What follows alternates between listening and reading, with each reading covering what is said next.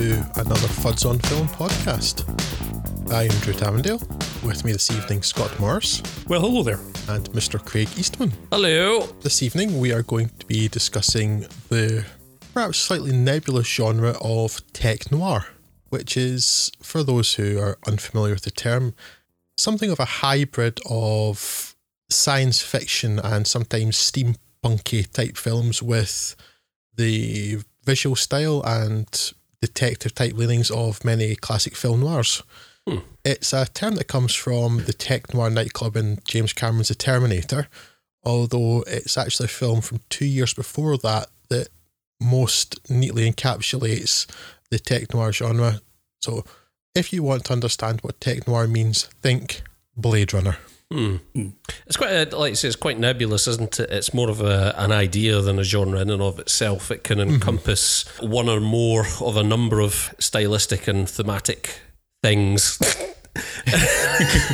I'm thinking that there's quite often a sort of retro futuristic vibe about it. It can encapsulate sort of classic noir themes and cues musically and visually, although, you know, it can be in the instance of at least one of the films we're going to watch tonight set fairly contemporarily.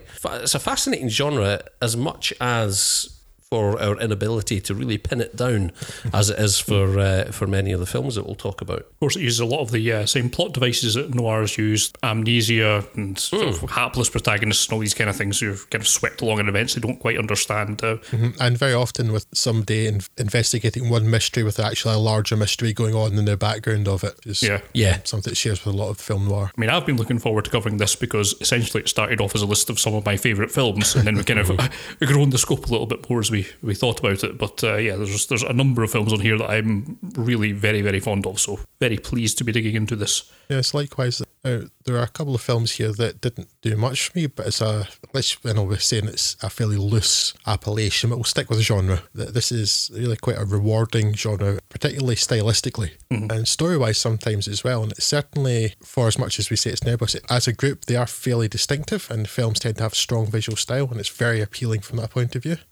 And a few films in here that really are amongst some of my favourites of all time, like with you, Scott. And it's just something I also have been looking forward to. Shall we start with, I guess let's lead in from our last topic of discussion on the previous podcast and segue seamlessly from that to this via Alphaville, I suppose. Yes, as you mentioned, Alphaville ties back into our traumatic New Wave episodes from last month. You live and you learn. It's a Jean-Luc Godard film, and so this is one more of his films to talk about while sniping about how bad Breathless is. And that's because, as you will recall, Breathless is a garbage film for garbage people. Alphaville is perhaps in a sense the most literal example of tech noir that there is. It's not taking elements of film noir and applying it to sci-fi. It simply is a film noir that happens to have a sci-fi story. It centres around hard-boiled agent Lemmy Caution, played by Eddie Constantine, who is a character and indeed an actor no stranger to the genre, having his own series of films, played very much of the Sam Spade, Philip Marlowe via Humphrey Bogart school of detecting. However, none of those earlier films took place in the allegedly futuristic dystopia of Future Paris, or Alphaville as it's now called. It's an odd place and no mistake. It's ruled by a rampant AI, Alpha 60, who has somehow outlawed concepts like free thought, poetry, love and such, which I suppose proves that computers can read, or at least that this one can read 1984. or that computers don't like the French New Wave either. So Lemmy's tasks are to track down another previously dispatched agent who's gone dark, then convince Alpha 60's creator, Professor Von Bront, played by Howard Vernon, the error of his ways and have him return to the Outlands, that being seemingly anywhere that's not Alphaville, or failing that, to cessate Von Braun and his obnoxious robo-ruler. While it's much more coherent in a general sense than the other Godard films we've spoken about recently, it's still falling down on the specifics, and again I'm happy to lay this at the door of the misguided obsession with improvising everything. It's particularly baffling when there does appear to be a overarching narrative in mind at the outset, well, certainly more so than the meandering, pointless Breathless, not that we're bitter. As such, the capsule recap makes this film sound a lot more coherent than it plays out in actuality, adding a puzzling layer of opaqueness to the characters' actions and motivations that only really detracts from the enjoyment of the piece. But there are elements in there to enjoy, and particular, Godard and cinematographer Raoul Cotard have very much nailed the noir aesthetic, to the point where I can even forgive them for having a little fun with it when Lemmy's in conversation with one of his fellow agents in a dark hallway lit only by a bare hanging light bulb. It seems like he can't resist just setting it swinging just so you can get the effects in the shadows. Unfortunately, the problem that the film can't get over is that the future, now that we're here, doesn't look very much like they figured it would do back in 1965. It's very much got that Star Trek, the original series vibe to it. The modernist and brutalist architectures that they used as locations might have seemed quite strange and futuristic back then, but now they just seem like dilapidated office buildings. Yeah, now they're car parks. Most critically, of course, even the best imagination of 1965's idea of futuristic computer technology doesn't really match up to how technology actually evolved, and, well, it seems a little unfair to pick an Alphaville from this angle, but the stark contrast between its vision of the future and, well, let's say, it's lots of dials and switches and the like, and compare that to, say, the phone in your pocket, and it does kind of pull you out of the experience. It's also got a bit of an issue with its world building, with no particular attention given to how society could wind up apparently ceding all free will and control to a computer system which pretty much by definition didn't exist one day and then the next did, at which point everyone signed up for a lifetime of oppression. At least Orwell's state control could be imagined to have started from the basis of there being a state in the first place and then just creeping outwards. This one seems like someone's just hit a switch overnight and went, yep, okay, I'll go along with that. Sounds fun. Overall, Alphaville represents a fascinating early outing for the subgenre, and it's not altogether unenjoyable even today. However, it's very much an artifact of its time and on a number of levels doesn't stand up to modernity's facts on the ground, which really does hamper the enjoyment of the film. If you're interested in other films that we go on to cover here, it's worth going back and taking a look at it, but I don't think that it needs to be a priority. Lemmy Caution, though, is the protagonist's name. Is that deliberately meant to sound like a meaningful thing in English, I think? I would imagine so. It's based on some American novels, I think. The Lemmy Caution character, who, as I say, has his own little kind of franchise going, which is quite popular in France for some reason. It kind of was brought to a crushing end by this because it was kind of hard to put the series back into its box when you've sent it off to the wild future. So I think it was a bit of a nail in that particular career. But no, it's based on some pulp imagining, so I'd imagine it's something that no one thought was particularly clever, but, well, fits the character well enough, I suppose. It's not just a warning from the past about Motorhead. No. Oh, God, I laughed even though I saw that coming. So something that's sort of maybe of historical interest in this subgenre then, Scott, but not of particular merit. Yes, correct. If only we could classify Ground Star Conspiracy from 1972 as having similar historical interest. Recommended by some as an outlier and example of the genre's genesis, George Peppard starring The Ground Star Conspiracy sets up a potentially intriguing premise that in the aftermath of a break-in at a top-secret government facility, the severely injured perpetrator, a man by the name of Wells, claims, apparently legitimately, no memory of the events. Peppard's tough-talking investigator Tuxon, it's just a great name, then sets about tightening the metaphorical vice in order to make Wells sing like a canary, but the full extent of his tactics and the nature of the break-in will remain a tightly guarded secret up until the movie's final act. I describe Ground Star as potentially intriguing because director Lamont Johnson and writer Douglas Hayes seem hell-bent on flushing the premise firmly down the toilet of ineptitude, with workaday TV movie production values, pedestrian mise-en-scène, and a script that has all the narrative professionalism of a muddled school stage play. Quite apart from logic holes you could drive several of the proverbial double-decker buses through, Ground Star struggles even to make the most mundane scenes make much sense. One in particular where a helicopter circles at an open-sided boathouse at a distance of just a few yards, while the antagonists inside remain entirely oblivious in both sight and sound, sticks in the mind.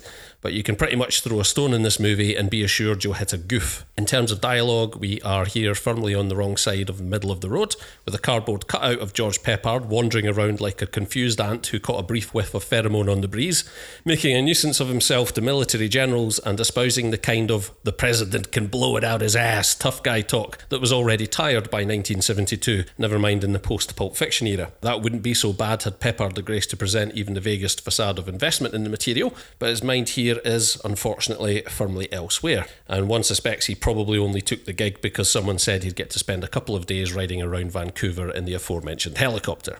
Likewise, the portrayal of Wells by Michael Sarrazin, who looks like a coupon offered David Essex, is all doe-eyed vacancy and conveys none of the immediate frustration one would expect of an amnesiac, nor any hint of someone who is accused of being a dangerous insurgent. The movie's love interest is provided by Christine Belford, and there is the tantalising suggestion throughout that she is certainly more deeply involved in the plot than first meets the eye. She isn't. Like most of the second to third tier billing in this movie, Belford's involvement could easily have been substituted for a tennis ball on a string or a big mouth Billy Bass without anyone really noticing.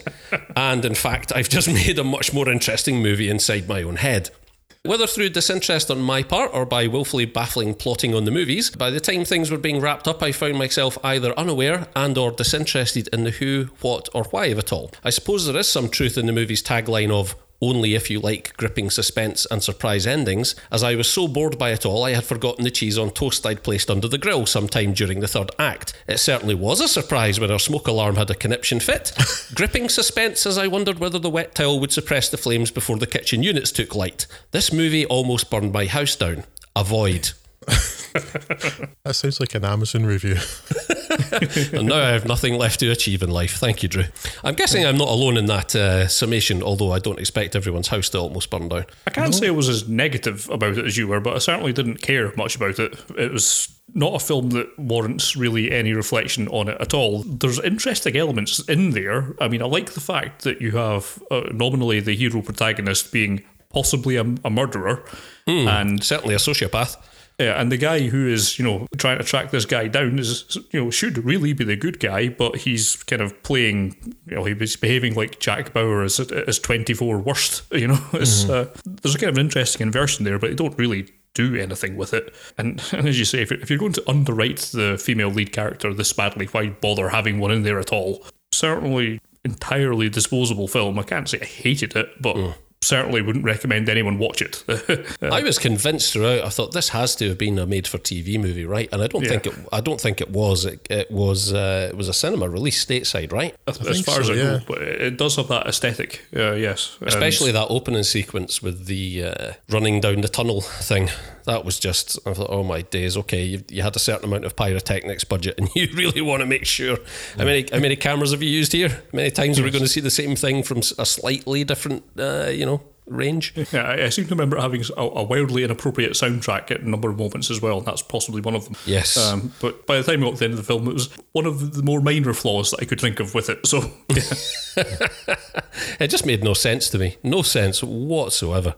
Yeah, it's one of those annoying twist endings that you can't, admittedly, you can't see it coming, but only because there's no hint whatsoever that such a thing would be possible. Yeah, right. In this film's world, until you get to the end and it's revealed to you, so you go, oh, well, right, fine. Exactly. That seems stupid, but by the time you've got there, you've kind of forgotten what a lot of the plot is and been thrown complete misdirection by things such as the female lead character whose name I've completely forgotten again. Like I say, who you assume is going to have a bigger role in this and is going to have some sort of significance to the plot, and absolutely does not. So it's not through skilled misdirection. It is just absolutely bafflingly pieced together.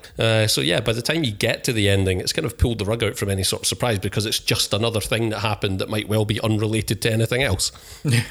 Problem I had with this, I think I don't have quite the amount of hatred towards it as you, Craig. I'm probably closer to Scott more.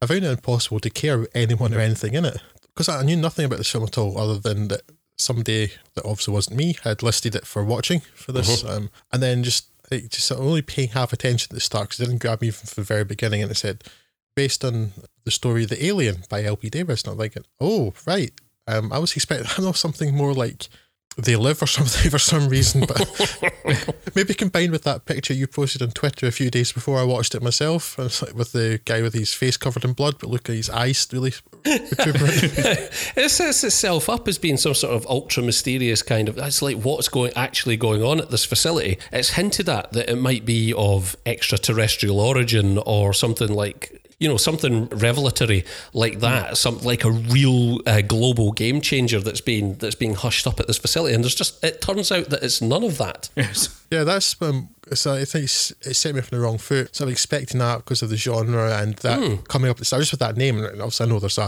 another like a political meaning of alien, which it could have been as well. But I suppose it's sort of that one because he's Greek.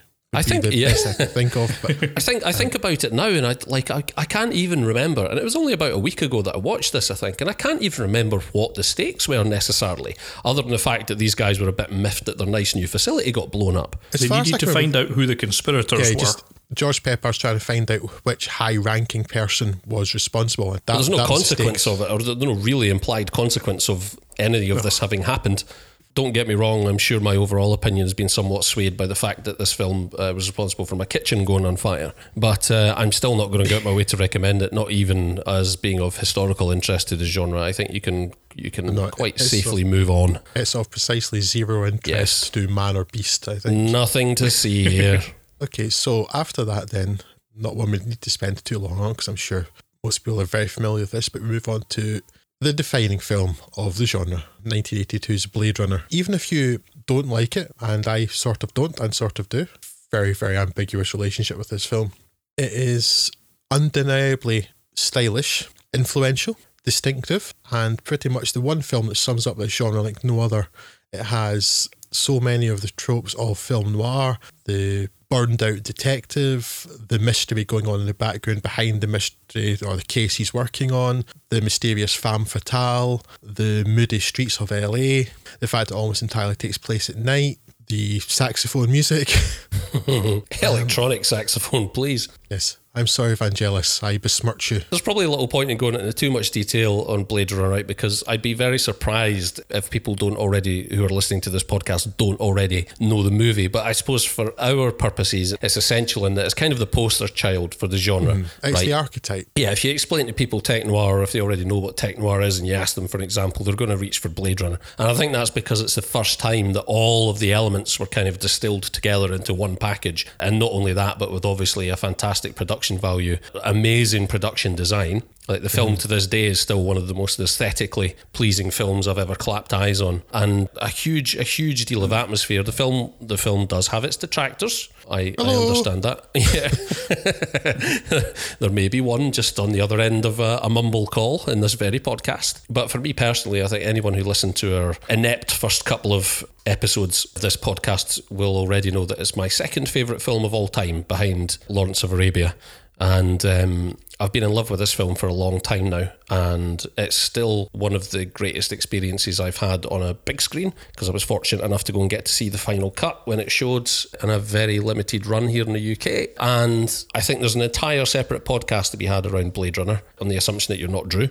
And I don't know, you've got to have a counterpoint. Yeah, I don't know if it's worthwhile anyone having, if we want to espouse any thoughts on it here other than the obvious. Well, for me, there's not too much beyond what we discussed in the last podcast. Regardless of whether I like it or not, I can absolutely appreciate how distinctive and influential it is. And I know that there is much more to this tech noir subgenre that we're covering than just aesthetics, but it's the easiest thing to get a grasp of. I think it's the easiest thing to point people towards, and it's probably the thing that lasts longest in the memory. It's the pinnacle thereof, isn't it? Yeah, and then Blade Runner is the pinnacle of that. Absolutely, it's the one that looks so distinctive, and it's more than 30 years old now. Yeah, it's like 32 years old or something. Yeah, but it hasn't aged in quite the same way that a lot of other sci-fi stuff has. And still, 30 years later, it's like you see like one scene from Blade Runner, like, oh, that's Blade Runner.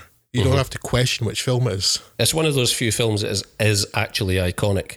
And people quite rightly... It's an overused word, but yes, it is. Oh, yeah, absolutely. And people all the time talk about how this is one of those keystone films that really still influences cinema today. And I think you quite rightly point out, Drew, that the way in which that is still most prevalent now is in terms of the aesthetic of it. And it wasn't really until we saw, I think, like The Fifth Element back in 1997 or something like that. It's round about then, yeah. Yeah, that we saw sort of a big budget sci-fi film try and buck the aesthetic that Blade Runner established. And even then, there are sort of few examples now that you can't see the immediate influence of, even to this day. So a hugely influential film, and regardless of whether you're a big fan of it or not, there's no denying the influence it has, and in particular in this the genre that we're discussing today. I think what surprised me most, I watched it this time for the first time in high def. I think the last time I watched it it was of my DVD copy, and it just looks so lovely. Yeah, it's a big difference. I say you've really been missing out if you've not seen it. I mean, the restoration's insane. Yeah, they've done a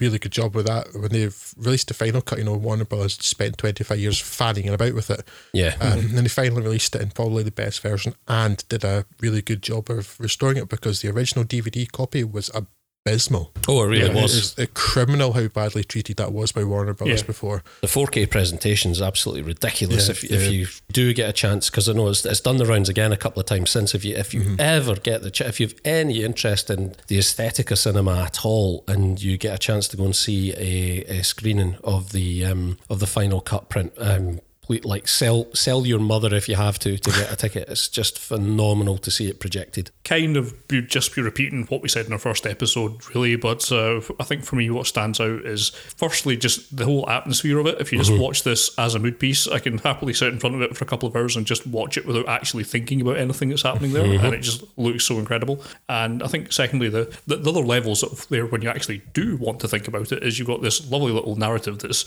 really wrapping up lots of things about identity and memory and what it is to be human, all these kind of things. Existential. Your usual Philip K. Dick stuff. And it's all there, but you're not being beaten about the head with it. You don't actually need to really think much about that at all, and still you can enjoy the film. But if you do want to do all that stuff simultaneously, it's just amazing to do so. You can see the influence that it's had on everything, of course, as we say, but such a touchstone film in so many ways that if you somehow haven't seen it, then obviously you must. And it's strange also that too. Then, I mean, it's so distinctive, yet in itself, if you were to break it down into components, wouldn't necessarily be that original. It's quite derivative.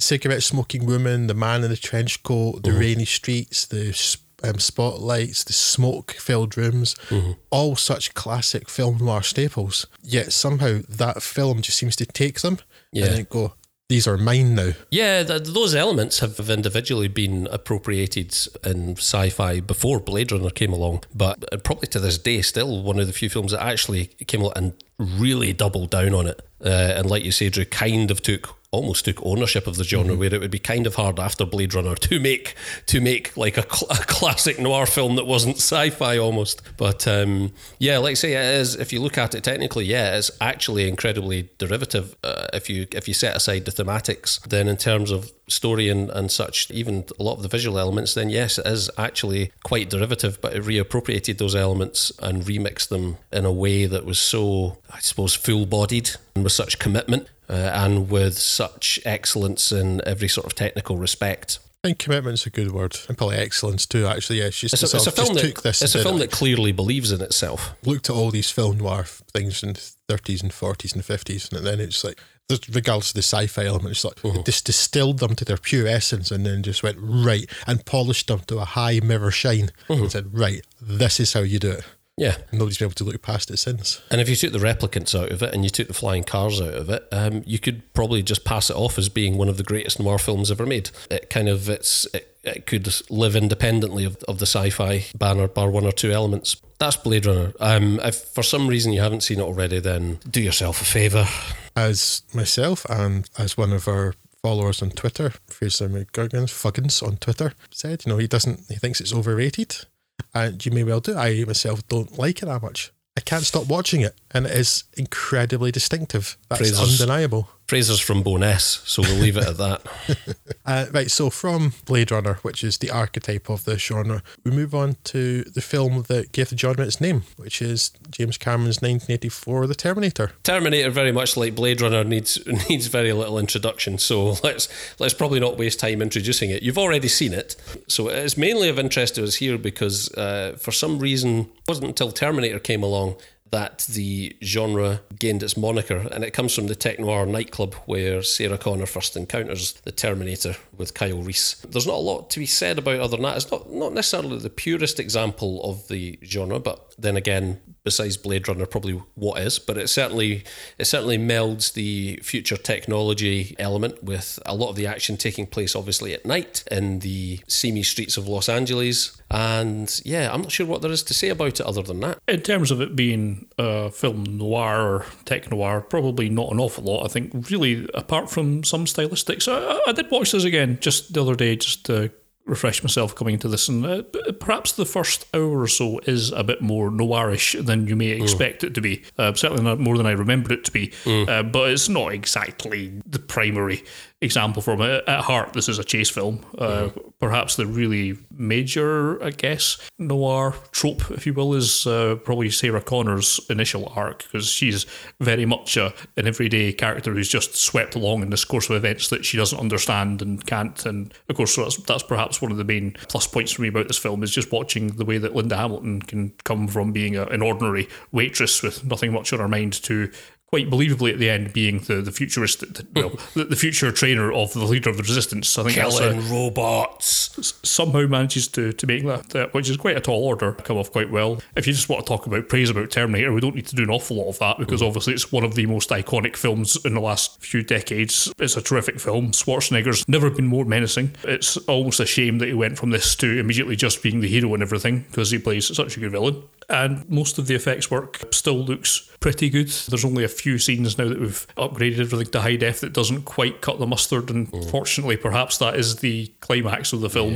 That bit looks kind of shaky today, but I think it builds up so much goodwill at the start of that with some really good effects work earlier on that I can kind of forgive all of that. Even its glances into the future war actually looks much better than, say, Terminator Salvation did, so it's got that going for it. But yes, it's got some wonderful model work, right? Yeah, absolutely. It's really, really nice. The whole kind of grimy Los Angeles underbelly gives it quite a nice atmosphere. There's obviously many iconic moments of it that we don't need to go into here. Yeah, if somehow you've got this far and haven't seen Terminator, then I don't know what you're doing. Go and watch it immediately. It's a very, very, very good film. If you've been a passing interest in science fiction, it's essential viewing, and I assume you've already viewed it if you got this far into the podcast. It gave us the phased plasma rifle in the 40-watt range. And that's all you need to know. Just what you see, pal.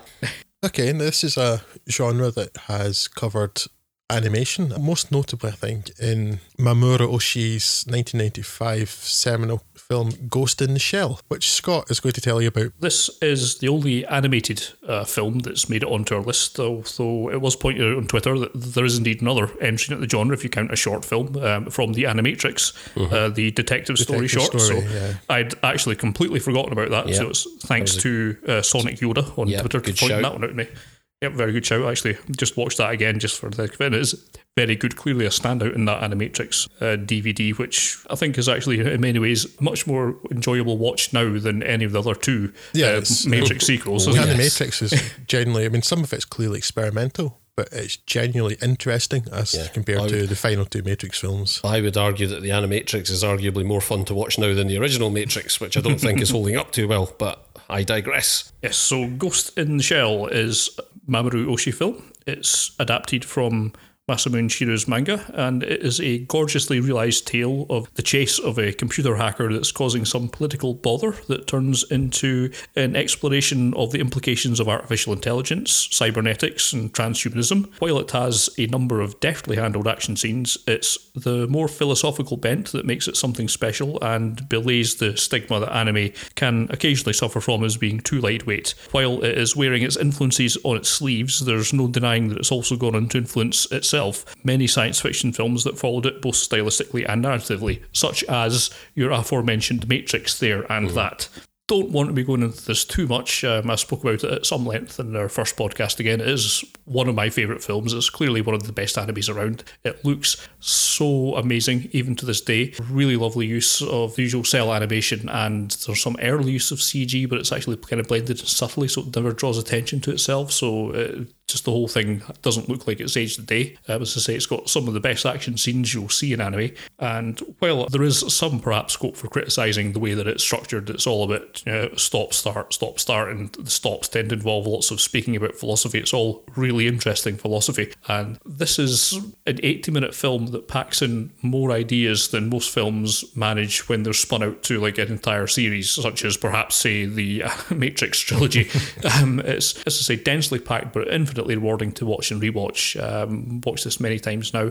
Still really enjoy it. Very good stuff. As I say, if you want the full skinny, go back to episode 1. You can hear me talk about it some more, but just if you've not seen it before then, certainly dig it out. In terms of it being a tech noir, I guess mainly it's the visuals. This has the whole kind of somewhat Blade Runner-ish aesthetic. Clearly it's been made its own. Oshii took it and turned it and made it into something that works within his world, but there's a lot of grimy city streets and steam and all this kind of lighting stuff going on that makes it look absolutely a treat visually to watch, and has that genre trope of investigating a mystery that turns out to be linked to a far greater mystery in the background. So it's certainly worthy of inclusion in this list, and if somehow you've managed to avoid seeing it, then certainly you must go and do so immediately. It's good, like. Thanks for your input. No, like I say, obviously visually resplendent. It's been a long time since I watched Ghost in the Shell, and I didn't get a chance to revisit it before recording this, so it'd be remiss of me to try and offer too much insight. But visually, yes, still a stunning piece of animation and still holds up incredibly well today. In terms of presentation, it maybe looks a little bit less sophisticated than a lot of more recent cel-drawn animation, but still delivered with such panache and such visual flair that it still stands up on its own 2 feet and can go toe-to-toe with pretty much anything else in this day and age. I agree, Scott, that my recollection of it is that thematically it's interesting, but in common with quite a lot of Japanese output, when dealing with sort of deeper thematic stuff, you're right, it does have a tendency to border on being a little bit wordy and spend too much time delving into that stuff in sort of very obtuse ways, but it's still, like you say, at 80 minutes, it's certainly not outstaying its welcome, and I seem to remember it feeling even shorter than that the last time that I watched those delves into self-indulgence aside. It's incredibly well paced, it's got some fantastic action, and yeah, it is a more thoughtful piece of animation than a great deal of stuff even today. So if if you haven't watched it, then I heartily recommend it, and I certainly plan to revisit it even after recording this podcast, because our inclusion here reminded me of the fact that yes, it's a great piece of animation that I haven't taken the time to watch in a good, I guess, probably 10 years by this point, so I should probably really go back and watch it again. It's a fantastic film. It's very iconic, but it's one that I have done it a great disservice by not having watched in many, many years now, and I will remedy that. I didn't have time to do before this podcast. It's one of those anime properties that kind of resulted in a great number of spin-offs and a very much an expanded universe, right, Scott? Yes, the initial one being, I guess, the standalone complex, which I've not actually seen more than one episode of, so I'm not really going to talk about that too much. It was followed up by Ghost in the Shell 2 Innocence, although there's some kind of conflicting information as to whether it's really a true sequel to Ghost in the Shell, but it's kind of a little difficult to gauge Mamoru Oshii's intentions given the kind of stuff that he's been saying about it, but it has the same characters and chronologically follows the first movie, so that's good enough for me to call it a sequel. Your central protagonists this time round are Bato and Togusa, who are the kind of sidekicks of the central character of the first film, Major Kusanagi. They've been assigned the case of a robot sex doll, a gynoid, that's somehow gone haywire and slaughtered its owner. And that's bad enough when it happens once, but it's becoming a serial occurrence. And Section 9 suspect that shadier motives are behind it, and they're called in to investigate and discover something rather more sinister. These robots have been illegally imprinted with a human ghost, which is as close as you can have in this universe, or at least the film's universe, to defining a soul. And this is done in a bid to make them more lifelike and better at the sex, I would suppose. And this means that Bato and Togusa will have to investigate the monolithic and powerful corporations that made these sex bots, and given that in the Ghost in the Shell universe the corporations are as powerful than most countries, that's tantamount to an act of war. It's largely following the same playbook as the original, although it seems a little heavier on the gratuitous philosophy and literature drops out of seemingly nowhere. Also, I suppose the second time round it's not quite as memorable as the first. While it still looks stunning with its mix of cityscapes and such like, they're not quite so impactful this time around. Thankfully, Kenji Kawai's score returns and is still absolutely amazing. One of the most haunting aspects of the first film for me is the score of that. It's just such a well realised and such well orchestrated piece of soundtrack that is just so distinctive, and really helps Ghost in the Shell to continue with that distinction. I would need, I think, a few more viewings to properly compare this to the original. This is the first time I've seen it, but if you want a hot take, it's a cut below the original, but more than good enough to carry the name without disgrace. And bear in mind that this is comparing it to one of the best animes ever made, and a personal favourite, so that's certainly no disgrace at all. More recently, you could see Ghost in the Shell, the new movie, which was made, I believe, last year, 2015. And I'm going to have to reserve judgment on most of this film for two reasons. Primarily, I'm not convinced that the subtitles on the copy that I got my hands on are particularly great or complete. And sadly, watashi na nihongo wa amari jozu janai desu. So while I got the gist of what was going on, I'm not claiming to know any of the intricacies of it. Secondly, I'd picked up on the grapevine that this was something along the lines of a redo of the 1995 original, but it's actually a follow-on to the recent-ish OVA series, I think called Arise, which chronicled the lives of the Section 9 team before they joined Section 9, of which I have seen nothing, so to an extent I'm kind of walking in late to the final act on this film. But it has been designed to stand alone, and it seems that it would do so, language barrier aside, and it has the same mix of great action scenes, although this time it's rather more concerned with the probable obsolescence of humans who have been cybernetically enhanced, and what happens to them when they need expensive servicing and modifications when you're no longer, say, part of the military that funded these things. Where it falls short is the atmosphere. It looks terrific, but it doesn't have any of the grittiness that made the original stand out so much. The soundtrack comes from my favourite artist of mine, Cornelius, who I've not heard of in some time. And again, while it's good, it's nowhere near as iconic, unusual or effective as Kenji Kawai's score in the original film. So, while the new movie is by no means a bad outing, it's perhaps best thought of as a cap to the OVA series rather than as a prequel to the original films. So, yes, it's probably something that you don't really need to bother catching up with unless you happen to have seen all the extra extended universe stuff, if you like, that is already out there. So it probably requires a bit more investment if you want to get the full value out of it. But I would suggest if you're a casual fan of anime, you just stick with that original Ghost in the Shell movie, which is clearly the best, and just an amazing work. So that's my recommendation for use. Do it. Do it now. Or at your earliest convenience. We were going to do this in chronological order, but apparently I can't remember an entire year, so we'll skip quickly back an entire decade to 1985's Brazil, the first of two Terry Gilliam films that have made into this podcast. This is a film that is set in something like an Orwellian dystopian future, although this one very much run by complete incapable buffoons rather than some sort of malicious big brother, and sees Jonathan Pryce's Sam Lowry trying to find a woman who he's seen in his dream and then suddenly finds in real life.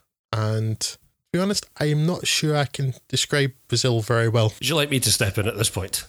As eloquently as you were dealing with it there. Terry Gilliam is the thinking man's nut job, isn't he? A man whose post Monty Python work differs from his alumni in that while they largely calmed down and fetched their slippers, Gilliam has grown progressively more unhinged and daring in some fashion with each successive work. For many people, Brazil remains his masterpiece, and having watched it for the first time recently for this podcast, I can kind of see why. Jonathan Pryce is Sam Lowry, a lowly clerk for the Ministry of Information, which, as Drew pointed out, is an omnipresent, incompetent bureaucratic outfit which oversees the day-to-day running of a nameless authoritarian state, sometime in the retro future, amidst a spate of terrorist bombings. And when I say bureaucratic, I mean bureaucratic in a way that would make even Garth Marenghi shudder. This is a society where secret police dispatched by armies of admin staff will swat you without warning on the basis of a smudged piece of paper, and then make your spouse sign a receipt for the receipt they give you when they cart you away for officiously regulated interrogation. When one such case of mistaken identity results in a nobody by the name of Buttle being mistaken for wanted renegade handyman Harry Tuttle, played by Robert De Niro, there's great concern on the part of Lowry's boss, Mr. Kurtzman, Ian Holm, as to how the nightmare of paperwork will be cleared up, especially when the interrogation officer, upon whose whim Tuttle becomes an ex-proletariat, played by Michael Palin, do you see what I did there, washes his... Whoa, I'm guessing you didn't. On top of this, there are Lowry's oppressive mother, a cosmetic surgery-obsessed socialite concerned with his diminutive status in this nightmare society, and, again, as Drew pointed out, dreams of a beautiful, elusive stranger who our protagonist thinks he may have seen at work to worry about. By and large, you know what to expect when you buy into a Gilliam movie, but Brazil delivers on a scale that really does the director's vision justice for once. The production design's nothing short of astounding, and while visually resplendent, the movie still manages to retain that familiar, comforting Heath Robinson aesthetic that makes one think the whole thing might come tumbling down at the tug of a single piece of duct tape. The cast too are wonderful in their roles, and as someone who's always found Jonathan Pryce to be pretty accomplished, mostly at playing Jonathan Pryce, I was over the moon to see his excellent performance here, dripping with equal parts despair and nuance. De Niro is one of several actors who might otherwise headline a movie, but are happy to pop up here for 30 seconds to a minute once or twice throughout the entire movie. Such was the revere surrounding Gilliam at the time of production, certainly among thespians, if not producers. While the movie may lose some pace in the second hour, there is enough by way of performance, scripting and aesthetic appeal to carry it to a satisfying conclusion, assuming that you're watching Gilliam's cut and not that of producer Sid Sheinberg and his notorious Love Conquers All version. I think it's safe to say that I knew I'd love Brazil when, at around the 90-second mark, the question, what do you believe is behind this recent increase in terrorist bombings, is answered with great sincerity, bad sportsmanship. And nothing in the following 2 hours or so did much to persuade me that that gut instinct was wrong. Yeah, it's been a while now since I last watched Brazil, and I'd forgotten just how much I love this film. In particular, that first half hour to 45 minutes, which I'd contend is about as good an example of filmmaking as you can see. Amazing. The characterization, the transitions between places, the atmosphere, the world building is just absolutely faultless. As you say, it does kind of lose its way perhaps in the second half. It meanders a bit too much, although I think it picks it back up again with the last 10-20 minutes of his kind of descent into madness at the end. I think that kind of provides a really effective cap for the end of it. Yeah, the last reel picks up big time. Yeah, it's an engaging turn from Jonathan Pryce and perhaps the best supporting cast that Britain can muster. Guys like Ian Holm, Michael Palin, Ian Richardson, Jim Broadbent, Bob Hoskins, and they all play these wonderfully quirky little iconic characters by themselves. It all kind of hangs together really quite wonderfully. Particularly, you've got to say how much I love the aesthetic. I don't know how well this plays outside of Britain, and I guess from the box office receipts, not particularly well. But just the way that it's mess of surreal fantasy and the way that the technology is, well, it's kind of very British, at least for the 80s, at this mix of impossibly forward-thinking and futuristic, but also kind of crap. It doesn't quite work, and it's all really unpolished. It's sort of like The Matrix if it was done by Sinclair Research or Amstrad. That's a pretty good way of describing it. The tiny little computer screens, and then, but to see them, you have to have this massive magnifying glass in front of them. It's like, that could be done by the government now. Yeah, the sort of fix they would do over something software based now. It's the bare CRTs and whatnot. I actually, do you know what? Quite apropos of nothing, I was sitting there thinking to myself, my God, this must have been pretty dangerous to film. They probably couldn't get away with filming this now. All these like bare open TV innards and stuff like that. All these hundreds of extras running about. The fact that no one received a fatal shock from a capacitor at some point is baffling. But if this movie were to be made now, it would have Bill Nighy in it. So let us be grateful that it was in fact not made now. It's the thing, I had also somehow managed to escape seeing Brazil until now, like you, Craig. I have begun in the last couple of podcasts to worry about myself though. Oh no! I don't like Brazil and I don't understand why. Oh no! No, really, because I'm thinking it's Terry Gilliam. I like Terry Gilliam a lot. It's got his sort of very particular style to it. It's got the ridiculous, almost Heath Robinson-esque machinery and things that's going on, that are just kind of surreal but should be really entertaining. And I really appreciate like the visual style of it. But for some reason, the whole film just bored me. So I think I need to go back and watch this film again. Now, I was suffering from a lot of back pain when I watched this. Now, that could actually be a legitimate contributing factor, because there's so much about this film that I feel that I should like, and I don't know why, but it just didn't. You don't need to feel the need to try and excuse yourself, Drew. It's just that I'll never speak to you again. Oh, so there's an upside. It doesn't star Bill Nighy, and Craig will never speak to me again. Way wins all round. No, it's more just I'm trying to, well, maybe not justify it to myself, but kind of understand it, because there's so much here that normally I would like. Like that strong visual style, the lampooning of ridiculous government bureaucracies, again, which plays, as Scott said, plays so well in this country in particular. The cast are fantastic, with maybe the exception of doing it in that you could kind of forget him. Not that he's bad in it, I think the character's kind of forgettable, but other than that, everybody else is such a memorable character. And then the guy that's Bob Hoskins' sidekick going crazy because somebody mentions that form, because Sam Lowry mentions the form to him. There's bits like that normally would just absolutely, I'd be in love with it, but for some reason I don't like it. Hey, Drew. So most of it, I'm trying to work this through. And just it's one of those things, and you were recently hit on the head by a shelf. I was recently hit on the head by a shelf and have back pain, so Just maybe I'm just completely broken, Craig. Maybe that's it. Maybe I'm completely broken and don't like good things anymore. I really think, honestly, this film's only weakness for me is the fact that, as both Scott and I pointed out, at the sort of 45-minute, 1 hour mark, it loses sight of the lampooning bureaucracy thing and focuses more on the romantic subplot. And I honestly think that could have been excised in favour of focusing on some other stuff, and it would have been almost the perfect hour and 45 movie. But I do not begrudge it that extra half hour or whatever it runs to, because really I had such a blast watching this, and I'm so glad I found an excuse to watch it, because probably were it not for this podcast, it's one of those films I might never have gotten around to watching, and I am so glad I did. Scott, as you pointed out, for me, that first half hour to 45 minutes in particular is just almost perfectly distilled, and it's the pinnacle of the Gilliam aesthetic. And I quite like a deal of Gilliam's work. We'll talk about 12 Monkeys shortly, but recently I was really disappointed by stuff like The Zero Theorem, so it was refreshing for me to go back and watch this and get sort of really just when the guy's at the peak of his powers, just how fantastic a filmmaker he is. Not just visually, because I know his films are usually sometimes burdened, I suppose, with the expectation of a certain aesthetic, but just in terms of the guy's understanding of comic timing and his work with, I can't remember who the cinematographer on the film is, but there's some absolutely... Roger Pratt. There's some absolutely beautiful camera work in here and use of wide-angle lenses to really accentuate like the set design and stuff, and it's just unbelievable.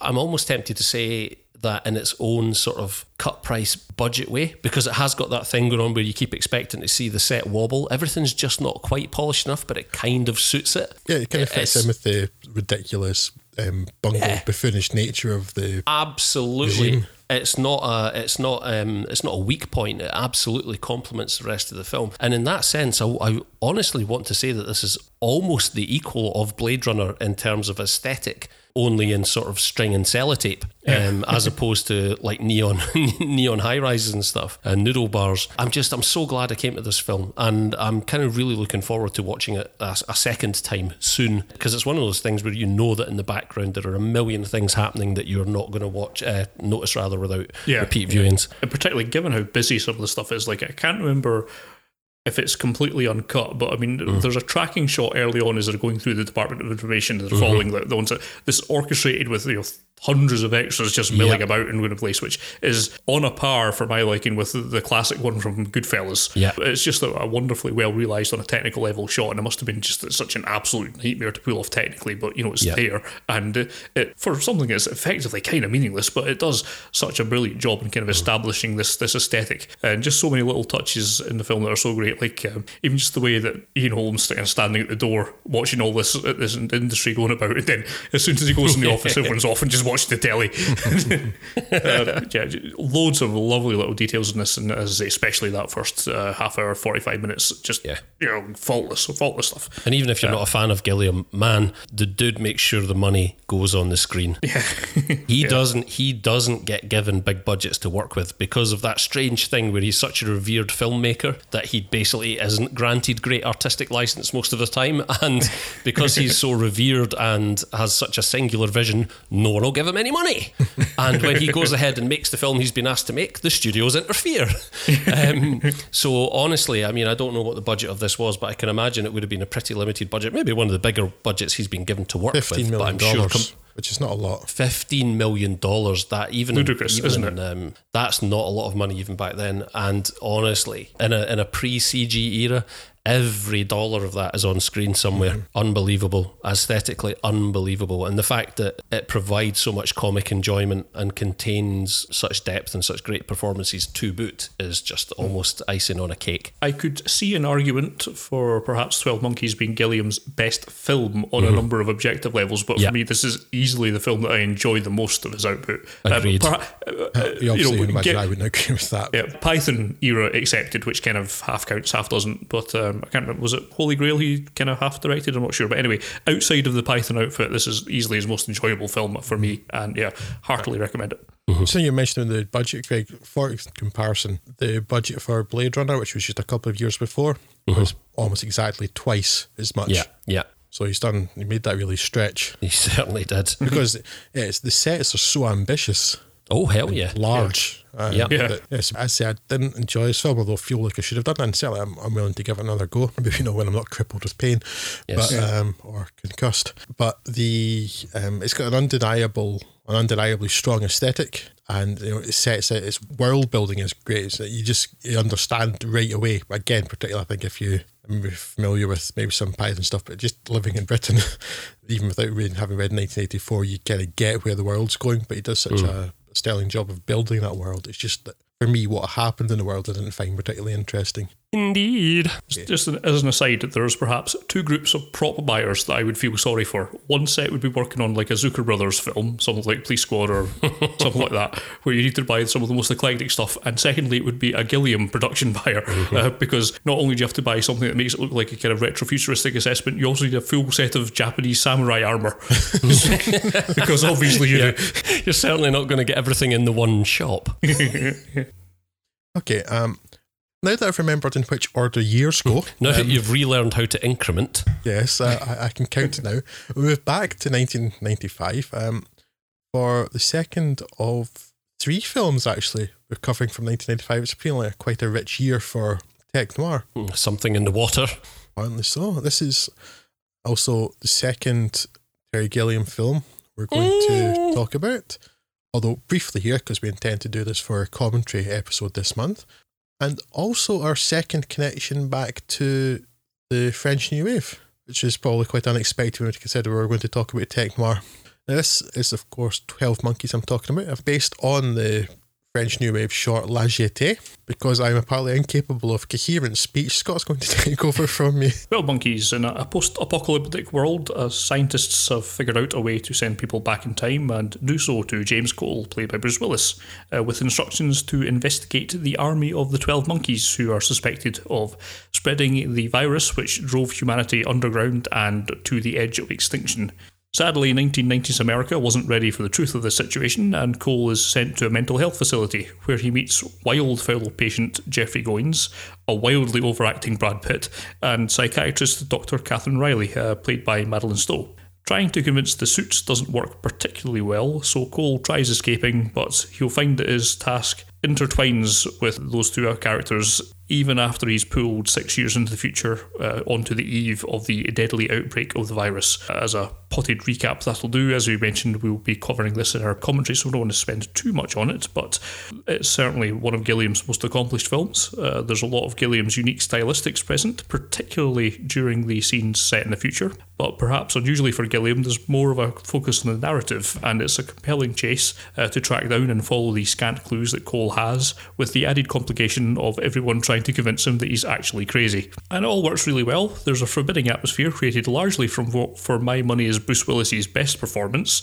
The story's compelling and laid out well. I don't think it ever becomes confusing or hard to follow, although I know people sometimes disagree with that statement. All in all, it's a fantastic film. Probably in pseudo-objective terms, Gilliam's best film, although as mentioned earlier, I do prefer Brazil. Regardless, for me at least, both films are quite highly recommended. No, I would agree that up until the point at which I watched Brazil earlier this week, 12 Monkeys was easily my favourite Gilliam film, and again, as you quite rightly point out, Scott, from any objective viewpoint, except perhaps the world-building part, 12 Monkeys is probably a more accomplished feat of direction and in many of its technical aspects, but it's crucially not as enjoyable as Brazil, which is not to say it's not an enjoyable film, because it is still very, very enjoyable indeed, just that Brazil probably is that little bit...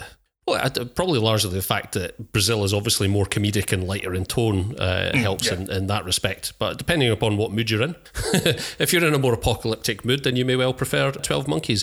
It's a wonderfully accomplished piece of direction from Gilliam, and I think arguably his most serious and mature piece of work, probably, in terms of the storytelling and the narrative. Like you say, Bruce Willis's performance, I don't think he's bettered. He's maybe equaled it, and I'm trying to think of what performance that is I'm thinking of, and I can't, so I'll probably shut up. But yes, I don't think he's given a better performance than this. And yeah, obviously plot-wise, like you say, a lot of people have found this too dense, and I don't think it actually is. I think there's a lot to distract one from the narrative if you're not careful, but if you're paying a sufficient amount of attention, it's not that complicated to follow. I think it's just obviously quite easy to be distracted by some of the sort of typically Gilliam-esque performances, especially the one, Scott, that you mentioned from Brad Pitt, who is absolutely unhinged.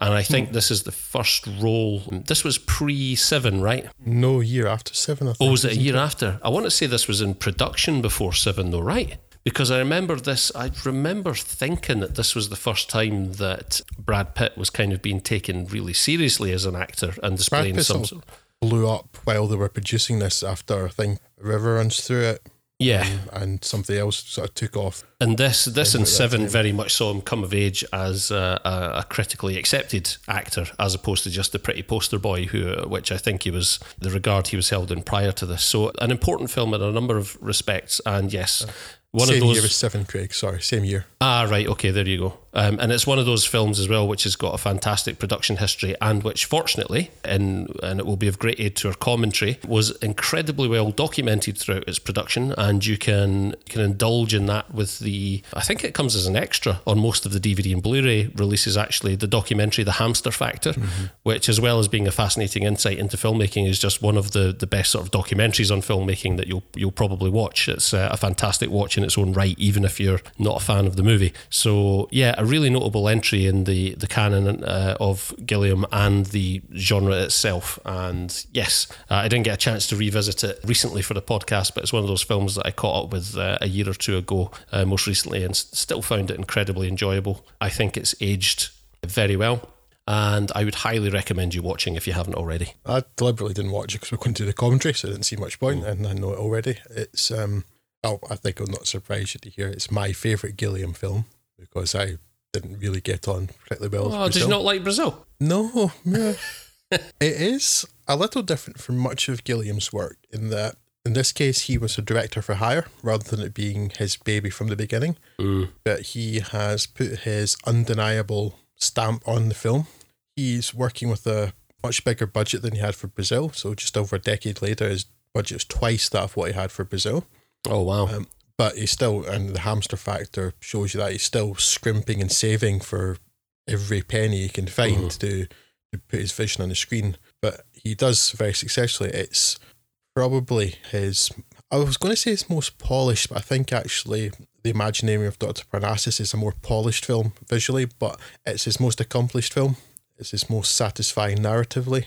And yeah, he gets Bruce Willis's best performance that I've ever seen. He's had some smaller roles within other films where he's been good, maybe Pulp Fiction, Moonrise Kingdom, something like that. I also recommend In Country, which is not a particularly familiar one, but worth a gander. And maybe he's quite good in Looper, although I have the issues I have with Looper were never with him. Yeah, certainly very good. He gets that really sort of manic performance out of Brad Pitt, as you mentioned, Craig. Although again, you see in The Hamster Factor too that everybody, and it's got to come down to the director's credit a lot, everybody seems really invested in it because Brad Pitt himself put in a lot of work with talking to psychiatric doctors and things, and that's got to sort of come from the top down, I would think, of sort of believing in Gilliam's project. It's an accomplished film. It's one of the more rewarding time travel films and works in a sort of different way from the common thing that Back to the Future established.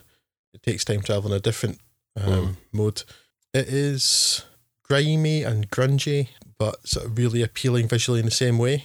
And yeah, for me, it's Gilliam's best work. And crucially, for a time travel movie, as far as I recall, at least anyway, it kind of fits within the restraints of its framework.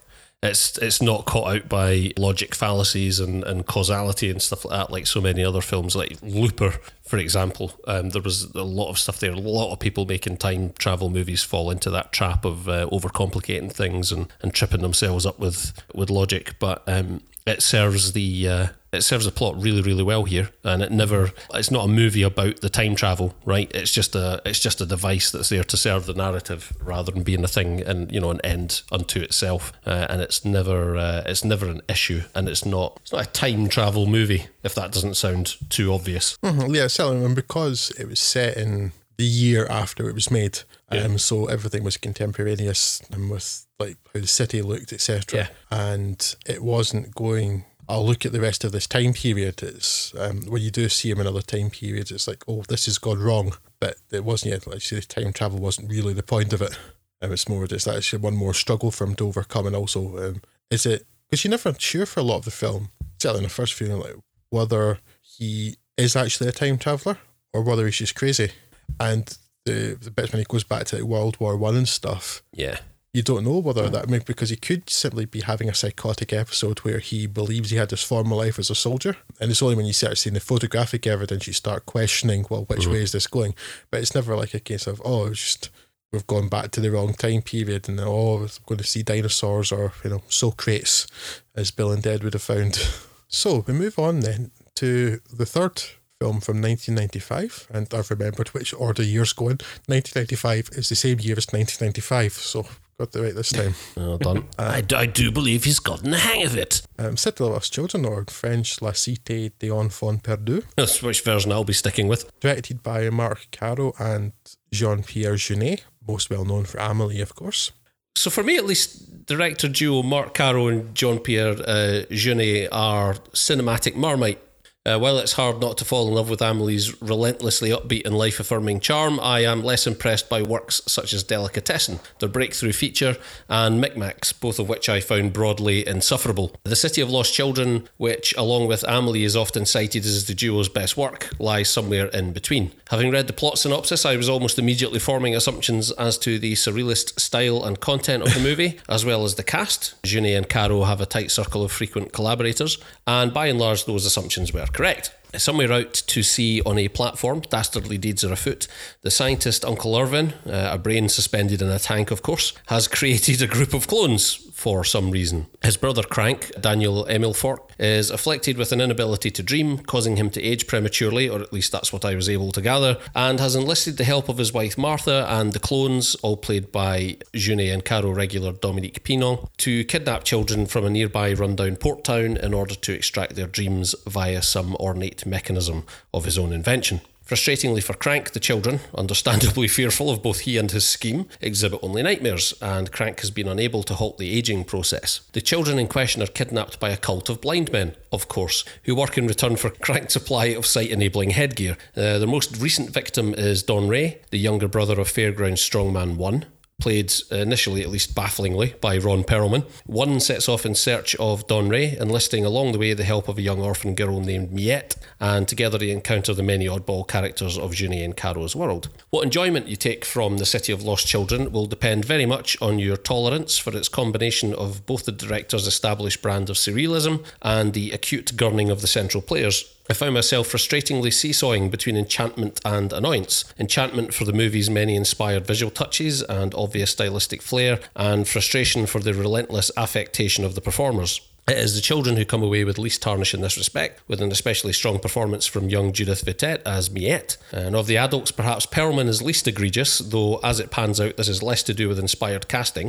It pretty soon becomes clear that he's only here struggling with his phonetic French because his features fit wonderfully with Caro's scenery, and more to do with the fact that he isn't actually given all that much to work with. So having said all of that, I have to reiterate that I'm not entirely down on City of Lost Children, and I don't want to give the impression that I hated this movie, but I was expecting to have enjoyed it a lot more given its reputation and status as precursor to Amélie. My best guess is that where that movie got away with its more self-congratulatory moments on a tidal wave of joy and whimsical affection, this one struggles to buy itself the same get-out-of-jail-free card on account of the darker tone and heightened performances.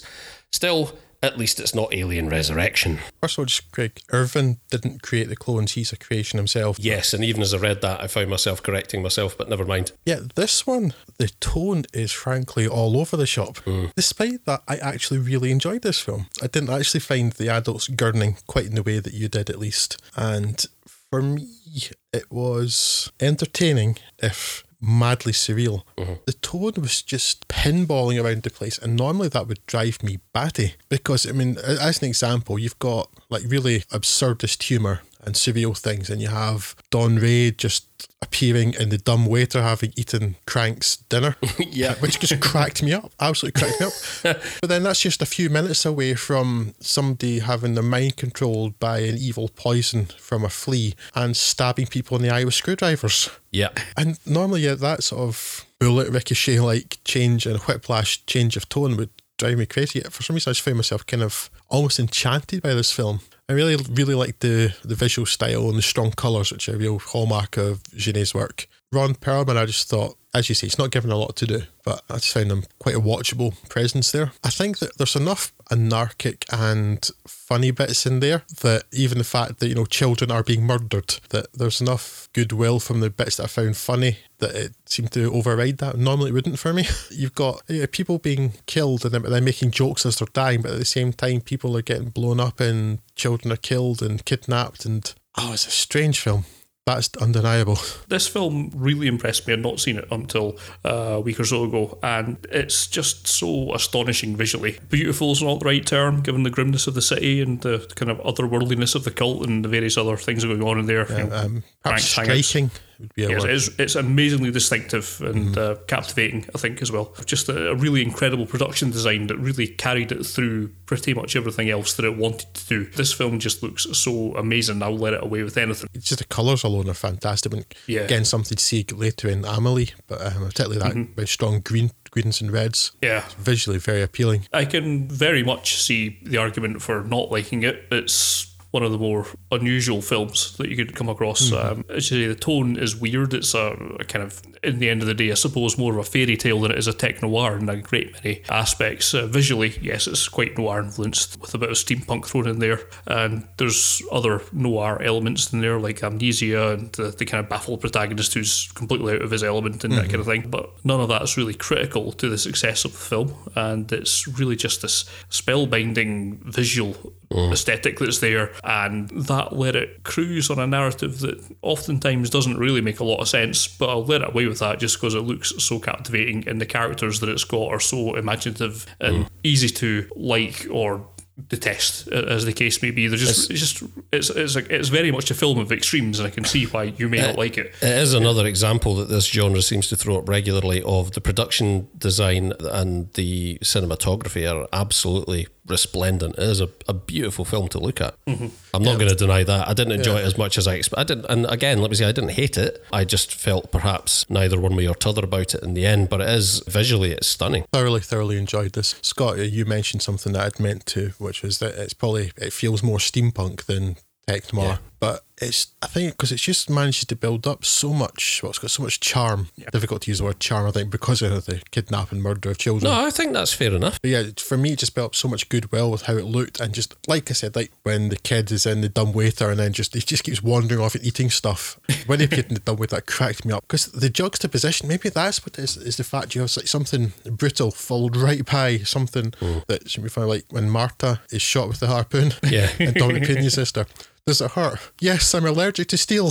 Yeah, I know, right. And that's the thing, like the odd outbreak of violence, and it is very few and far between. I mean, you're only talking about 2 or 3 occasions where something like that happens, but that is just an odd choice, right? There are other bits where like there's a couple of brief moments of nudity or something in certain scenes, for example. And you think to yourself, okay, well, listen, culturally, that's less of a deal in France probably than it is. Yeah, well, because the French are less stupid than everyone else. Yes, exactly. The French are less ashamed of the fact that they have things the fact that they have things like a corporeal form. But yeah, the violence thing that is just an odd choice, and not really that I found off-putting about it, but there were 1 or 2 moments as well where I thought it was being overly indulgent and a little bit self-congratulatory, and I could imagine him sitting there thinking, oh, that's really great, that's really clever, isn't it? The whole gag with the way that they steal the safe and whatnot, with the whole thing with the mouse with the magnet on its tail and blah blah blah. And then later on in the film, those couple of bits with the I think it's around the episode with the flea with one that result in the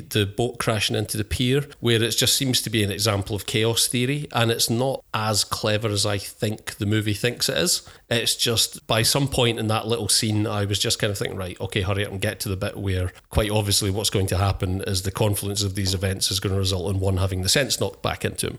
And lo and behold, that did happen about 60 seconds later than it should have done. And I thought some of that stuff was just unnecessary. I think charm is a pretty fair word, Drew. I think the film had enough charm to get by without overly complicating things. But yeah, there's a mishmash of elements at play that'll either mesh for you or they won't. And just for myself, I found some of them at odds with each other. And as outstanding as the aesthetic is, I wasn't as willing as perhaps, Scott, you've mentioned, to let some of the more egregious aspects slip on the basis of the fact that it is a feast for the eyes, and I will absolutely grant it that. I guess my other kind of closing comment on this is we spoke quite a bit in the last podcast last month about auteur theory, and if that is something that appeals to you, then you probably should be watching this film, because it's certainly the least focus grouped studio driven thing you could imagine in this instance. It's very clear that the aesthetic that Marc Caro and particularly Jean-Pierre Jeunet has easily found its way on the screen. If you believe in the school of director-led filmmaking, then perhaps this is something you should be looking at just on that basis alone. Do you know what it is? It's Gilliam-esque. Yes.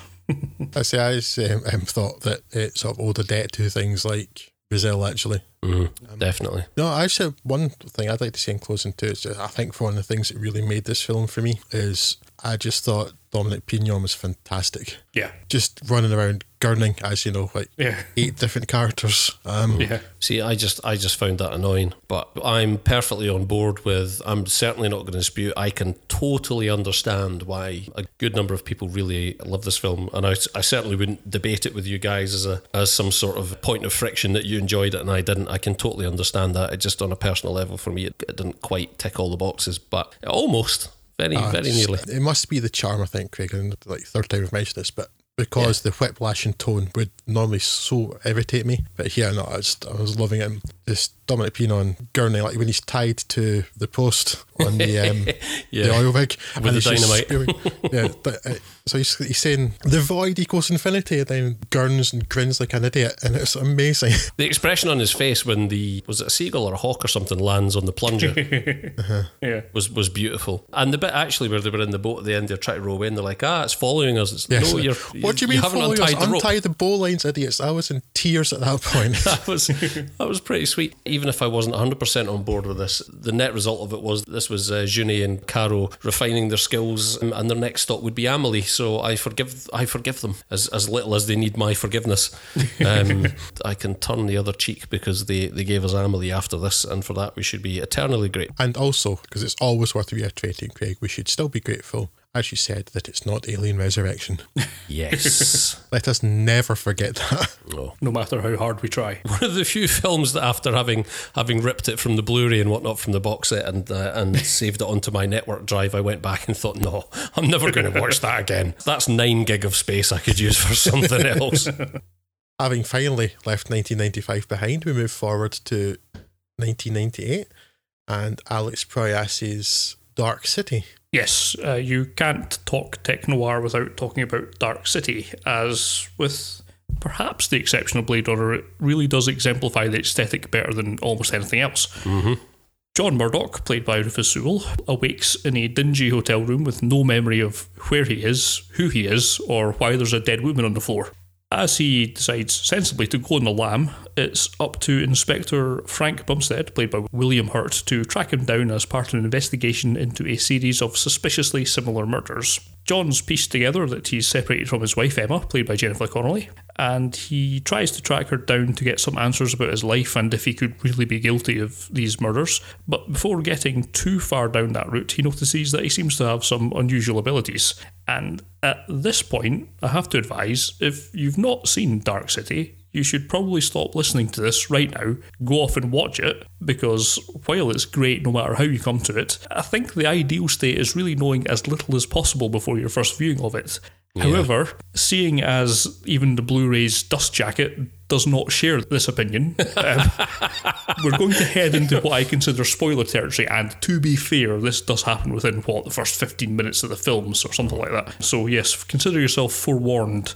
John appears to be developing a form of telekinesis, and he's approached by creepy Dr. Daniel P. Schreiber, played by an unusually decrepit-looking Kiefer Sutherland, who soon enough reveals the reasons for the city's oddities, the way it's always nighttime, the way everyone remembers local resort Shell Beach but doesn't know how to get there, and indeed the general patchiness of everyone's long-term memories.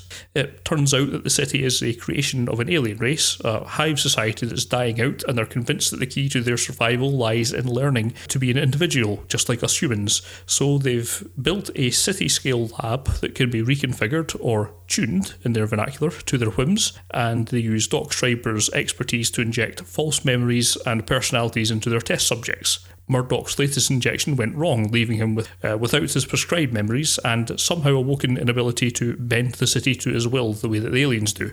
Not best pleased with this state of affairs, the aliens are out to rein Murdoch in, as instructed by their creepy leader, Mr. Book, Ian Richardson, and to the even creepier enforcer, Mr. Hand, played by Richard O'Brien, who, after realising that Murdoch's abilities make him harder to catch than they expected, decides to take the memories that were due to go into Murdoch in order to better know and predict his actions, with the unfortunate side effect of turning Mr. Hand into the monster that Murdoch was meant to be.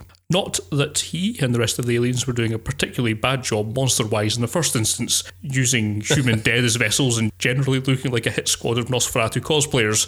It's a singularly unnerving turn from Richard O'Brien, nary a harmonica or mumsy in sight, just an intensely creeptacular look and a sound that is one of the most effective boogeymen in science fiction. The rest of the cast are equally good, with perhaps Sewell and Connolly's best roles and performances, and William Hurt's dependably stoic. Perhaps the real star of the show is the city itself, with Alex Proyas showing off some real flair and showing off some wonderfully intricate sets and darkness and shadow looking great, and it really does fit the narrative very well. And it is a really great narrative at that, an imaginative and unpredictable blend of science fiction and gothic horror. Some have criticised it as being style over substance, which seems objectively wrong to me. There's some really deep issues of identity and character explored here, and although it's fairly obvious in my opinion, but it doesn't actually hit you over the head with these themes. It does credit you with a little bit of intelligence and lets you make up your own minded stories on these aspects, and certainly it does have style by the bucket load, and perhaps on a first viewing it's tough to read past that incredible visuals. I can't really think of any other rationale for that criticism. It is a film that has, in my opinion, always rewarded repeat viewing. I always notice something new in Dark City when I come back to it. It is, in my opinion, one of the best bits of science fiction on film, so naturally I would highly recommend that you seek this out if you haven't done so already. Yes, indeed. It's Alex Proyas's best and most accomplished work to date. Yes. I, Robot, I mean, some of his more high-profile films, I, Robot is just ridiculous CG nonsense Will Smith vehicle, and The Crow, which a lot of people seem to revere. Well, those people would be silly because it is at best mediocre.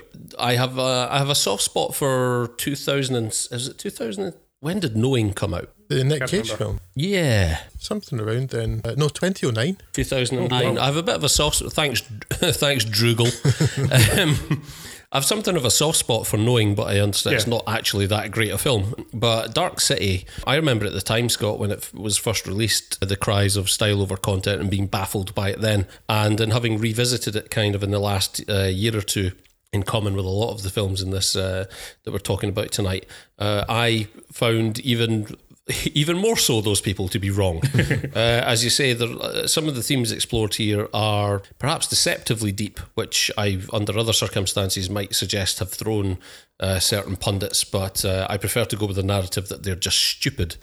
Which you'd be right. You know, recent advances in, well, not recent because the technology is quite old now, but sort of the HD revolution has been a bit of a double-edged sword for this film visually, because the Blu-ray format is the first that we've had the chance to see this film on home formats properly exploit the full sort of range of depth of shade and shadow that the film has to offer. DVD MPEG-2 just wasn't up to the task. However, at the same time, watching this more recently in HD, I had to note that it does kind of show up how pony some of the effects work is, and how heavily reliant the movie is on some sort of like cheap morphing techniques that were on earlier formats at least masked by the poor rendition of darkness and shadow. Having said that, it is still visually resplendent overall, if one can lay aside some of that earlier CG work. As you say, Richard O'Brien, who we bizarrely don't see enough of in movies, or traditionally have not seen enough of in movies, gives a very unsettling performance that lends the movie a real... Oh yeah, it lends the movie a real sense of overbearing sort of dread and menace that it might not otherwise have had. Yeah, and just the sight of him sort of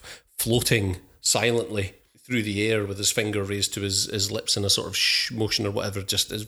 the effect is far more unsettling than I'm able to make it sound. I think even too, Craig, just because you mentioned this bit at the moment, when this was originally released as well, he's still going to be very fresh in the minds of most British viewers as the kooky guy that hosted the Crystal Maze. Yeah, absolutely. And yet still manages to pull off this really rather menacing, creepy character so well in this film. And again, and only now that we're talking about these films and actually laying this this podcast down, do I realise that actually so many of these films have in common the fact that not playing with great budgets, huge budgets, but again, Proyas manages to get it pretty much all up on screen. Rufus Sewell, I haven't seen be better in anything. He's one of those actors who's really quite critically maligned, and I have struggled to understand why. I've always found him perfectly acceptable. If his crime is being an actor of average capability, then I don't see that that's so much of a crime, because there are a great deal of actors pretty less well endowed than him. It's solid and dependable in most things he's in. Yeah, absolutely. And I found him quite engaging here as the sort of amnesiac. Yeah, I don't have a lot bad to say about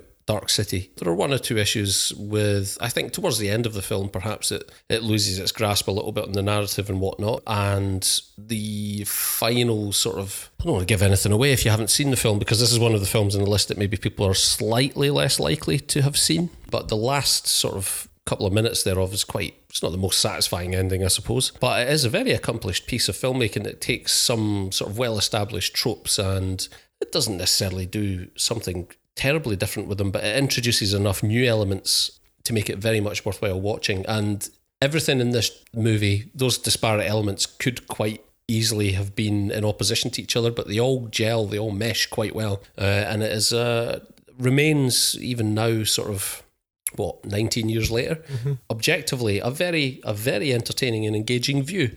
So yes, I heartily recommend Dark City, and yeah, very, very good example of the genre. I think you're right, Scott. I think perhaps after Blade Runner, this is this leans probably more heavily on the noir aspect, or maybe it doesn't have the visual flair to counterbalance the noir aspect. It's not necessarily more noir intrinsically than Blade Runner, but it's very much a good example of the noir aspect of what we're talking about tonight, and just a really satisfying piece of filmmaking. I have a great deal of time for this film. It really is visually very appealing. It has that very strong noir aesthetic, not an aesthetic of its own, Craig, as you say. It has that very strong noir aesthetic.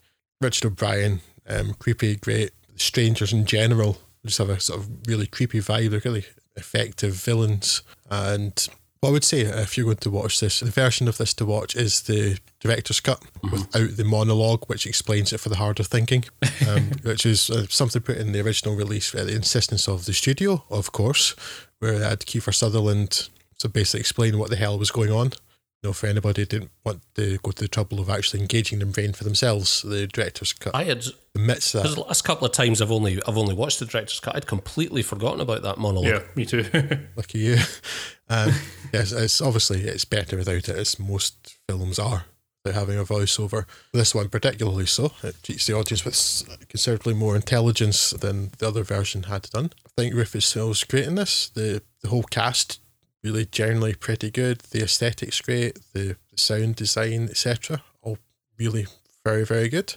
I would never go quite as far as any aspect of it's excellent, but it's all at the very least competent, and at best very good indeed. It's influenced by a lot of films that have come before, but also you can see potentially that it's had influence on The Matrix, which came out the next year and was shot in the same studios. So I think possibly not a coincidence. But then what didn't influence The Matrix? Yeah, do you know what I mean? Very possibly. Do you know that I'm thinking about it, and perhaps the only element of the film which is a weak point is the fact that Jennifer Connelly, I think, is criminally underused. Probably sounds completely misogynistic to point out the fact that she is absolutely stunning in this film. And in saying that, I understand that I'm diminishing her capabilities as an actress, but this is Jennifer Connelly at the peak of her beauty, I would argue, and she's still a captivating screen presence when she's singing that number in the bar. It's hard. That was it. Sorry, Sway. You're right. It's hard not to be sort of entranced by it. And I only wish that she was given more to do with the rest of the script, because she is still one of the most accomplished actresses working in Hollywood. And when you watch stuff like this, it just makes you think, oh God, how amazing could this movie have been if she were given more opportunity to engage and given more material to work with. It's a crime which, unfortunately, perpetrated by a great number of movies. So perhaps it's telling that I say I'm willing to overlook it just because it happens so frequently. Yeah. You know? She's the only sort of significant female character that isn't a murder victim. Well, basically the only female character that isn't a murder victim, or a child, actually. So yes, you're absolutely right there. They should have used her more for so many reasons. The only other thing that I I was going to say have a beef with, which wouldn't be accurate. The only thing that I just don't care for is at the end when Rufus Sewell's begin to Neo style come into his own mind control powers to warp reality. It seems quite, whether it felt like that at the time, I can't recall, but it feels now quite amateurish almost, that they have like the big shock waves coming out of the centre of his skull to show you that he's affecting what's around him. For the rest of it looking so sombre, reserved in many respects, just having that almost cartoonish like thing to show how, like when he's battling with Ian Richardson's Mr. Book character, it felt very It's very silly. much like very much like Transporter 2 when they're listening to the sound waves coming through the air ducting to figure out where Jason Statham's character is. It completely undermines the serious nature of the rest of the film. Yes, that's the obvious analogy of it. Yeah. Transporter 2, yeah. That's considered more of a Transporter 2 than I remember. It does, I know what you mean, Drew. It does kind of smack of the idea that they had the effect worked out in mind before they actually knew what the effect was going to be used for. It was just kind of shoehorned in. It's like, well, we know how to do this. Make the screen look a bit wavy. Ah, well, that'll do for that. Yeah, good. Yeah, okay, fine. Yeah, I mean, because there are points early on when just when the first time he's able to tune this, as this ability's called, and you see sort of like, maybe consider it like a distortion in the air, and he affects the ground that the people are standing on, that they're chasing him. And like, okay, you've sold it. I get what's going on now. Okay. Later on, I think you could have just had the things moving and to know that he was doing it because they've established that in the character, but then no, they just seem to have these great George Lucas style shows of what was happening. But then, Drew, what would you have but two men standing opposite each other looking as if they're in some sort of contest to take a dump first? You need that cheap effect work to really carry it off. Are we done on Dark City? Yes. Yes, on which excrement related note. Thank you, Craig, for bringing us down to the base level. You can always count on me, Drew. Let's move up from the basement. Let's move up, in fact, another 13 floors. Oh, see, I knew I was just offering you a lead into that, Drew. You were obviously. See how well we work together. The final film we'll cover in this episode, 1999's The 13th Floor. A little known film, in as much as I'd never heard of it until we did this podcast, and obviously exactly how I feel about it is the consensus. This is a film that has some similarities to things like The Matrix again. It is the story of a VR pioneer, very much of vogue at the moment, who is played by Craig Bierko, best known for his role in Cinderella Man, and who, when his boss is killed, finds that he's put in the frame for the murder. Trying to find out what happened to his boss and to clear his name, Douglas Hall is, that's Craig Bierko, because I've probably not mentioned it because I'm an idiot. Big Bierko. Is drawn into this intoxicating world of the VR simulation, and at the same time is being seduced by Gretchen Mull's Jane Fuller, the daughter of his former boss, and being investigated for the murder by Dennis Haysbert's detective Larry McBain. As he gets deeper into this world, and also his colleague, played by Vincent D'Onofrio, follows him in, he begins to find out that all is not as it seems. Very much keeping with the tropes of film noir there. Femme fatale, detective, 1930s Los Angeles literally this time. And I suppose to say much more about it plot-wise would probably be giving it away, yes. Yeah, considering it's a lesser... I say lesser known movie, I suppose. Over here it certainly is. I don't know about stateside, but I'm guessing of the larger budget films we'll talk about here, this is probably the one that least people will have seen. So there's a bigger chance of us spoiling it, I suppose. Mm-hmm. I think so. So I had never even heard of it before we covered this. It's just one that had gone completely under my radar. I hadn't watched The 13th Floor since it first was released on home formats over here, and I think, as you pointed out earlier, Scott, it went straight to video, yeah. Yeah, straight to video in the UK. It didn't get a cinema release, and I remember thinking at the time that I found it engaging enough, and was surprised to watch it again then just a couple of days ago and realise actually how little of it I remembered. Very little, in fact. I don't even remember Vincent D'Onofrio's involvement for the first time round. It's a less involving film than I think we have spoken about in the majority of cases tonight. It's got a potentially intriguing plot, which I think it to some degree squanders, but it's not entirely without merit. It's got reasonable production value, and I think it captures a certain amount of atmosphere, although it's by no means the most noir film that we'll talk about. Although I do say that in full knowledge that a lot of that noir is provided by Dennis Haysbert just walking about as if he's as if he's suddenly materialised from a Chandler novel. And he's, at quite jarring odds with the rest of the movie.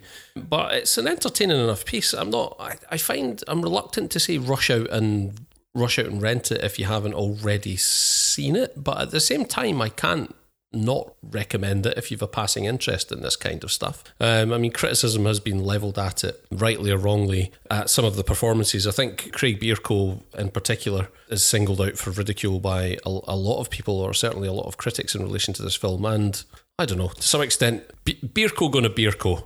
I don't know what I mean by that, but I got it stuck in my head as I was walking about mowing the lawn the other day after I'd watched this film. Craig Bierko is, I wouldn't say sleepwalks through this film, it's just that perhaps the man doesn't have the greatest amount of acting talent in the world. He's no Rufus Sewell.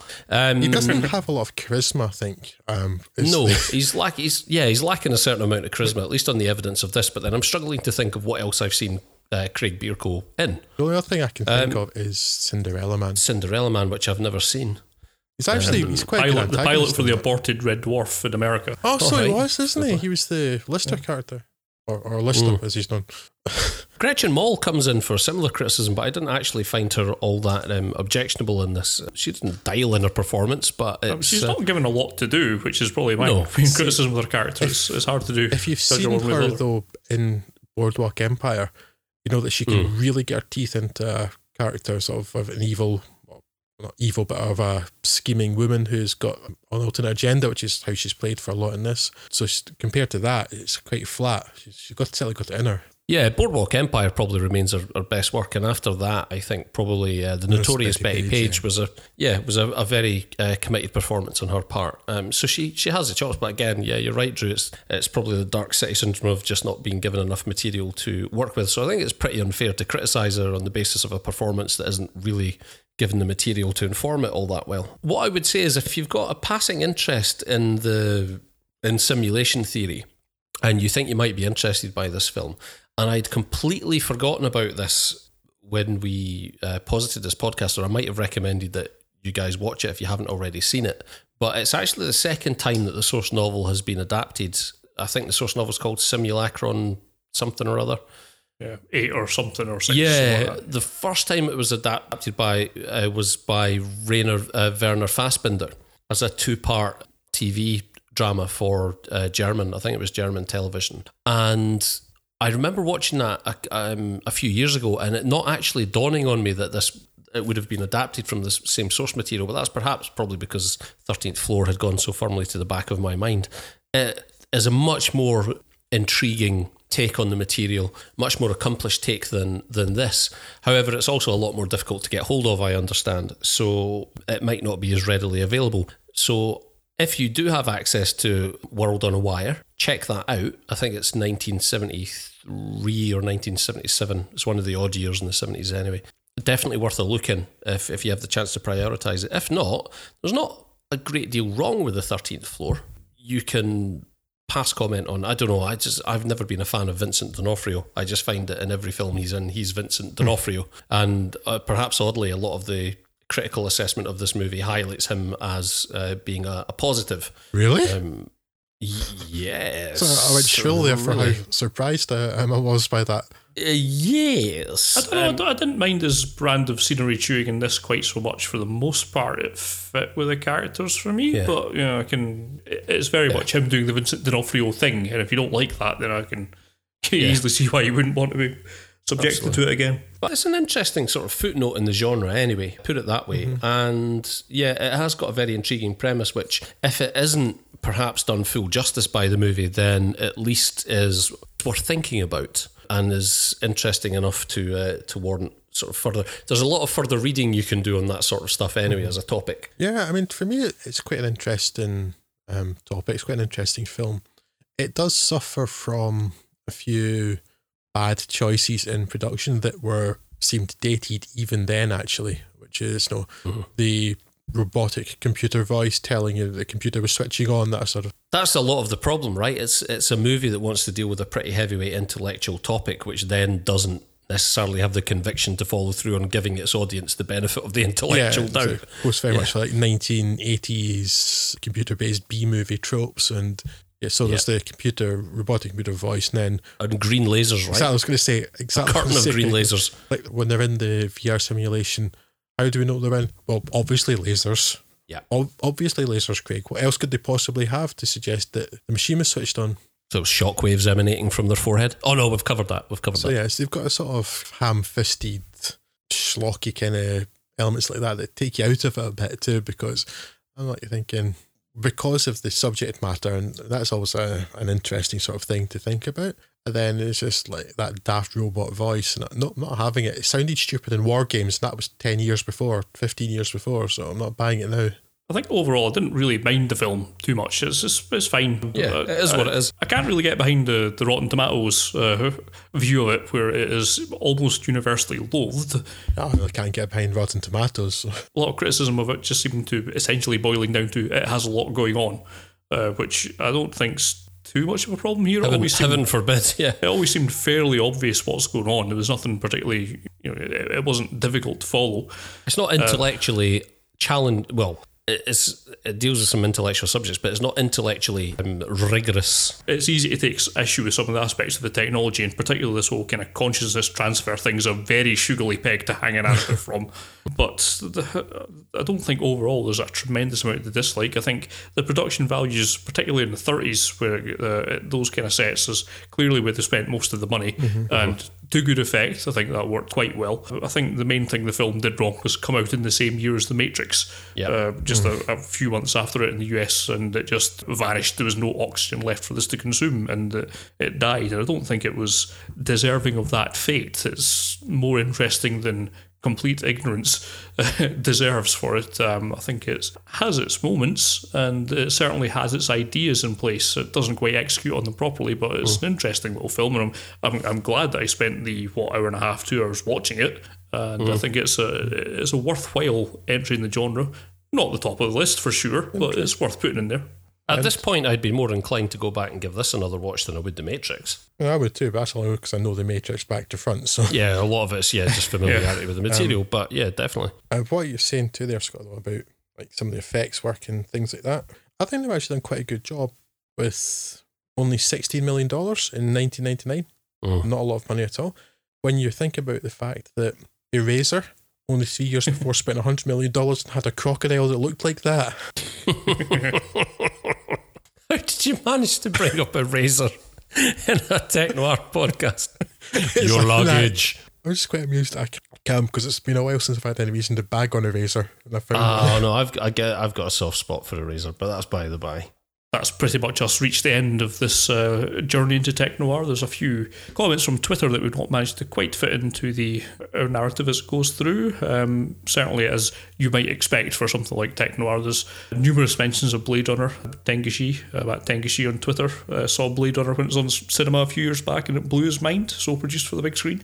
But at the same time, there's certainly more people on Drew's side of the equation for this, like Fraser McGowan at Fuggins on Twitter, when he says your relationship with the film is complicated. Do you mean that it's but you feel the pressure to conform and say that it isn't? Because he feels the same way. Film Reactions at Film Reactions on the Twitters. Also think it may be an obvious one, but based on the picture, but Blade Runner is one of their absolute favourites of any genre. And Zach Burns at Zach Burns 18 on the Twitter. Anything that discusses Blade Runner is a surefire winner. So yes, good lad, Zach. I knew I could count on Zach. Obviously, a lot of things about Blade Runner. Zach Burns also mentions Space Odyssey is perfect for this category. An amazing film, but one we discussed before. Indeed, we have discussed it before. Is it perfect for Tech Noir? I'm not convinced of that shout out, Zach. Yeah, I'll take that up with him when we go for a pint imminently. Yeah.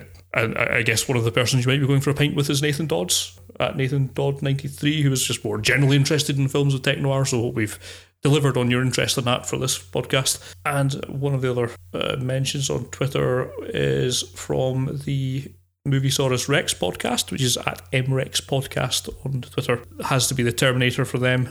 Use of practical special effects, attention, and the flashes of future war, fab. And I think can't we would disagree agree with with any of that. that. Yep. And certainly it's a podcast as well, well worth listening to if you want to give them a go. Indeed, and along with Moviesaurus Rex, we gained quite a bit of traction on Twitter, relatively speaking, this month. So thank you very much to all of our new followers and our follow backs. Very much appreciated. As always, I guess, if you can muster the effort. I know every podcast in the world asks you to do this, but if you can spare 10 seconds to swing by iTunes and leave us a review, it helps immensely. But you already knew that. We're not going to hold a gun to your head because we don't have a gun and we don't know where your head is. Also, obviously, if you want to get in touch and discuss further anything that we've spoken about in this podcast, you can get in touch with us through the usual channels. You can find us on Twitter, either individually or as a group. We probably stand more of a chance in a fight if you approach us at the @FudsOnFilm handle.